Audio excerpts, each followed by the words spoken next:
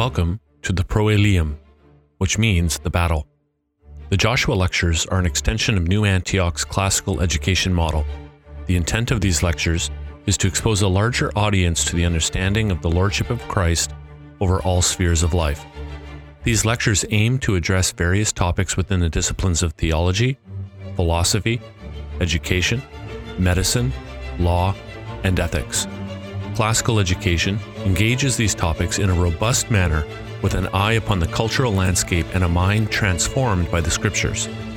For a reformation of today's vocations and institutions, Christians must be courageous and equipped to evoke real change for Christ. To be courageous without being equipped leads to defeat. To be equipped without possessing courage leads to disaster. New Antioch extends an invitation to you to come and experience these lectures in person. Each presenter approaches their topic with a substantial background of experience and/or formal training in their particular discipline and endeavors to provide a careful and rigorous application of the Christian faith to life. Each evening's lectures will afford those in attendance the opportunity to ask questions of the guest lecturer through a moderated Q&A period following the presentation. If you would like more information, please email us at admin@newantiocinstitute.com.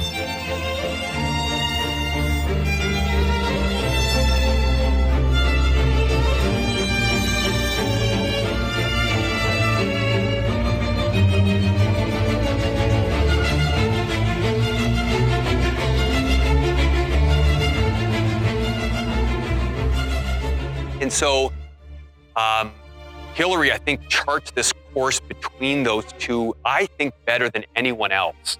I think he is one of the preeminent early church historians on the Trinity. Let me read to you from him. Believers have always found their satisfaction in that divine utterance, which our ears heard recited from the gospel at the moment when that power, which is its attestation, was bestowed upon us. Go now and teach all nations, baptizing them in the name of the Father and of the Son and of the Holy Spirit, teaching them to observe all things whatsoever I command you. And lo, I am with you always, even unto the end of the world. What element in the mystery of man's salvation is not included in those words? What is forgotten? What left in darkness? All is full, as from the divine fullness, perfect, as from the divine perfection. The passage contains the exact words to be used, the essential acts, the sequence of processes, and insight into the divine nature. He bade them baptize in the name of the Father and of the Son and of the Holy Ghost. That is, with the confession of the Creator and of the only begotten and of the gift. Keep that in mind. For God the Father is one, from whom are all things, and our Lord Jesus Christ, the only begotten, through whom are all things, is one. The Spirit, God's gift to us, who pervades all things, is also one.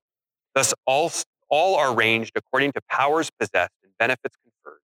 The one power from whom all, the one offspring through whom all, the one gift who gives us perfect hope.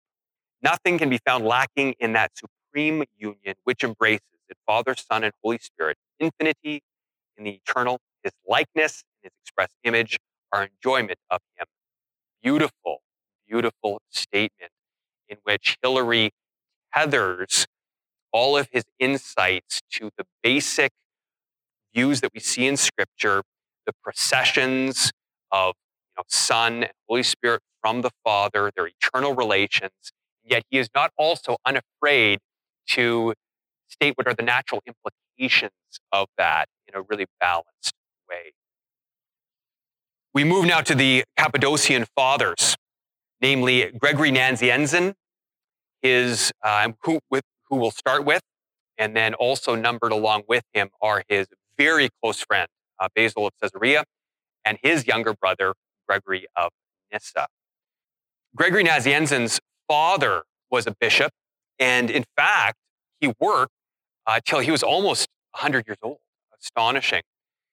Gregory, as well as the other Cappadocians, were really drawn to the ascetic life, of just wanting to seek the Lord and contemplate God. And all of them, to more or less of a degree, were pulled into the work of shepherding sort of against their will to some degree. They knew that God was calling them to do it, but if it were up to them, they would have just been with God, fasting, meditating, putting aside, all of them, putting aside almost everything to do with this life, wearing extremely simple clothes, having nothing to themselves. But they carried this into their lives and into their service for God in the different places in which they ministered. So Gregory Nazianzen, as you know, of Nazianzus, that's where he was for a while, worked underneath his father, and then eventually became the bishop, but not for quite some time. In fact, he had at one point withdrawn in his contemplation, and it was actually the death of his friend Basil that really brought him up out of that, and it really was a instrumental moment in his life. He was known for his piety.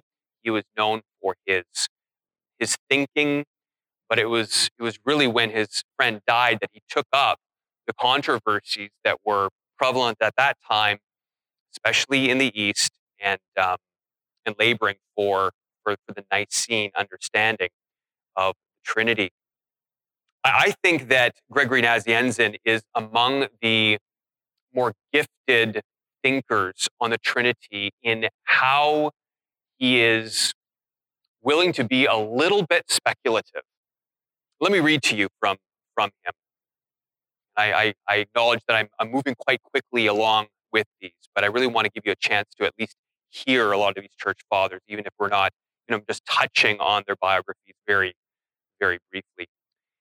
He states, the three most ancient opinions concerning God are anarchia, polyarchia, and monarchia. The first two are the sport of the children of Hellas, and may they continue to be so. For anarchy is a thing without order, and the rule of many is factious, and thus anarchical, and thus disorderly. For both these things tend to the same thing, namely disorder, and this to dissolution, for disorder is the first step to dissolution. But monarchy is that which we hold in honor. It is, however, a monarchy that is not limited to one person, for it is possible for unity, if at variance with itself, to come into a condition of plurality, but one which is made of an equality of nature and a union of mind and an identity of motion and a convergence of its elements to unity, a thing which is impossible to the created nature, so that though numerically distinct, there is no severance of essence. Therefore, unity, having from all eternity arrived by motion at duality, found its rest in Trinity. It's one of my favorite statements in all of the early church fathers on the Trinity. Therefore, unity, having from all eternity arrived by motion at duality, found its rest in Trinity. This is what we mean by Father and Son and Holy Ghost. The Father is the begetter and the emitter, without passion, of course, and without reference to time, and not in a corporeal manner. The Son is the begotten, and the Holy Ghost the emission. For I know not how this could be expressed in terms altogether excluding visible things. And there we see early church father, they recognize what ought to be plain to each one of us, but sometimes is forgotten, which is that we can't but use limited language, human analogical language in speaking about the Trinity. We have to do that. How else can we talk about the Trinity? And yet we have to be careful in doing that. Basil, well, of course, was a good friend of, very good friend. They grew up together with Gregory Nazianzen, and they both remained steadfast together. They both studied together in Athens. Gregory, speaking of both of them, says, speaking of their studies in Athens, we knew only two streets of the city, right? A great city, right? One of the greatest cities in the world. We knew only two streets there. The first and the more excellent one to the churches and to the ministers of the altar. The other, which, however, we did not so highly esteem, to the public schools and to the teachers of the sciences. The streets to the theaters, games, and places of unholy amusements we left to others. Our holiness was our great concern. Our sole aim was to be called and to be Christians. In this, we placed our whole glory. Imagine having that as your goal from the outset, even as students. That was Basil and Gregory. Well, like Gregory, Basil was made presbyter against his will in Caesarea. This happens over and over again. And Basil was a man of great action, but also of great thinking. And he wrote much on the Trinity. Gregory is known, and I have some of his writings there at the back that we encourage you to read. That's one of the things that I've chosen from the early church to present to you. Of course, we could read much more. Basil actually, though, wrote much more on the Trinity than Gregory did, who sort of came to writing later in life. Basil combated Arianism, especially in the person of Eunomius, as did his brother Gregory of Nyssa. But let me read to you from his work against Eunomius. He says, "The God of the universe is Father from infinity. He did not at some point begin to be Father. For a deficiency in power did not prevent him from fulfilling his will, nor did he wait for the passage of a certain number of ages to arrive at what he wanted, as is the case for human beings and other living creatures who each attain the power to beget after reaching maturity. Only the insane would think and utter such things. On the contrary, he has a fatherhood, if I may give it such a name, that is coextensive with his own eternity. Therefore, it is also the case that the Son, who exists before the age and always, did not at some point begin to exist. For from whatever point the Father exists, the Son also exists, and the notion of the Son immediately enters along with the notion of Father. For it is clear that the Father is Father of a Son. So then, though the Father has no origin, the Son's origin is the Father. There is no intermediary between them." Now, the third with them is Gregory of Nyssa, and I'm not going to recount much of his biography at all. We are running out of time with this lecture, but I do want to just briefly read a statement from him against, which is part of his writing against Eunomius. He says this: "The Christian faith, which in accordance with the command of our Lord has been preached to all nations by his disciples, is neither of men nor by men, but by our Lord Jesus Christ himself, who being the Word, the life, the light, the truth, and God and wisdom, and all else that he is by nature, for this cause above all was made in the likeness of man, and shared our nature, becoming like us in all things, yet without sin. He was like us in all things, in that he took upon him manhood in its entirety with soul and body, so that our salvation was accomplished by means of both." Now, that is more to do, it's against Eunomius, who was an Arian, but here we see him touching on the doctrine of the person of Christ, which requires and became codified at Chalcedon, requires that the Lord Jesus Christ is not only fully God, fully man, with both full humanity in body and in soul. So now we come finally, and we'll finish this lecture with considering Augustine. Augustine is rightfully remembered as the leading theologian of the early church. His output was phenomenal. There are maybe some others that reach his output, maybe Cyril of Alexandria. He was a tremendous thinker. He too was from North Africa. Some of you will know his history, that he had a devout mother, but he left the faith, lived a very impious life, and he was only led back to Christ through a very meandering path, which included Cicero, actually. So there you've got some understanding that people like Cicero and Plato, there was some significant overlap in their understandings of God and the universe between them and Christianity. So Cicero was actually part of his road back. But also Manichaeism, which he followed for a while, certainly a heresy. And then Ambrose, who he often would listen to, even though he was not yet believing, but he loved to listen to the great Ambrose, who was a gifted orator in the church. And then, of course, as he tells in his Confessions, it was a reading of Romans 13:14 that talks about putting sin to death, and that helped lead him to Christ, as well as a children's nursery rhyme that he heard somebody say, take up the book and read. He too was compelled to become a bishop, but he was a very gifted man.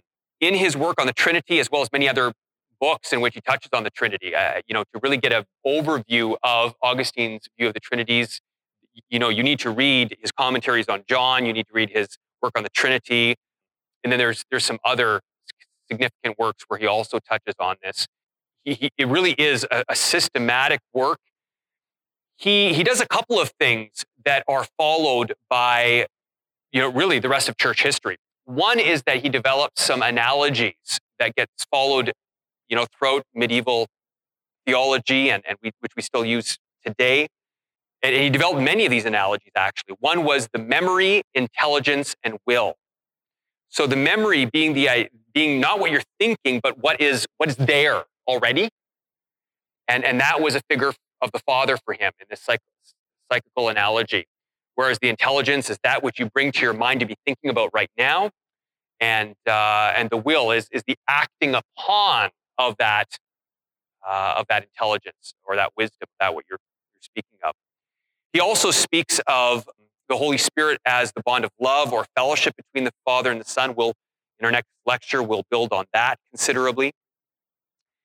He also is very strong on the one essence of the Father, and it has been said, and I think rightly so, that one of the things that distinguishes a lot of the Western thinkers like Augustine, Ambrose, to a lesser degree, Hilary, from the Eastern thinkers, the Greek thinkers like the Cappadocian Fathers and those that follow them, is that the Western thinkers tend to start from the basis of, and therefore emphasis, the oneness of the Trinity, namely the one essence. Whereas those from the East and the Greeks, they tend to start from the three persons, and so that tends to get emphasized. And so even though Augustine is this great gift to the church in so many ways, not the least of which is his doctrine of the Trinity, but by no means the only or even maybe the major way in which he has influenced the rest of church history. But there's probably, having said that, there's probably a weakness that we have drawn, at least in the Western tradition on the Trinity, in that we tend to emphasize the oneness of God maybe a little bit too much. And that certainly derives itself from Augustine and through to Aquinas and some others. And I think that someone like Hilary probably charts this course a little better. Let me read to you from Augustine. I've got a couple of selections here. And this is said more plainly, if anyone is fit to receive it, in that place where he says, for as the Father hath life in himself, so hath he given to the Son to have life in himself. For he did not give to him already existing and not having life, that he should have life in himself, inasmuch as in that he is life. Therefore, he gave to the Son to have life in himself means that he begat the Son to be unchangeable life, which is life eternal, right? So he's pointing out that when the Father gives the Son that life might be in him, that happened eternally in the begottenness of the Son. Since therefore the Word of God is the Son of God, and the Son of God is the true God and eternal life, as John says in his epistle, so here, what else are we to acknowledge when the Lord says, the word which I have spoken, the same shall judge him at the last day, and calls that very word the word of the Father, and the commandment of the Father, and that very commandment, eternal life. And I know, he says, that his commandment is life everlasting. So he's stating that he who is the word or the command or the wisdom of the Father is this commandment that is life everlasting. So when you obey Jesus, you're obeying the word who is the very word of God, who is the life of God given to the Son through the divine and eternal birth, namely the eternal generation of the Son. Let me quote one last statement and we'll end with this. Therefore, that unspeakable conjunction of the Father and his image is not without fruition, without love, without joy. Therefore, that love, delight, felicity, or blessedness, if indeed it can be worthily expressed by any human word, is called by him In short, use, and is the Holy Spirit in the Trinity. Not begotten, but the sweetness of the begetter and of the begotten, filling all creatures according to their capacity with abundant bountifulness and copiousness, that they may keep their proper order and rest satisfied in their proper place. And we will build on those ideas in our next lecture in medieval theology. Why don't you let me pray? Father in heaven, we give you thanks for your Son and for your Spirit. We thank you that the Son is life everlasting, your word, eternally begotten, not created. We thank you for the Holy Spirit, who is your blessing, and certainly to us in bringing us to you. Father, we thank you for these fathers, for their piety, for their courage, for their suffering, and for their insight. In the name of Jesus we pray. Amen.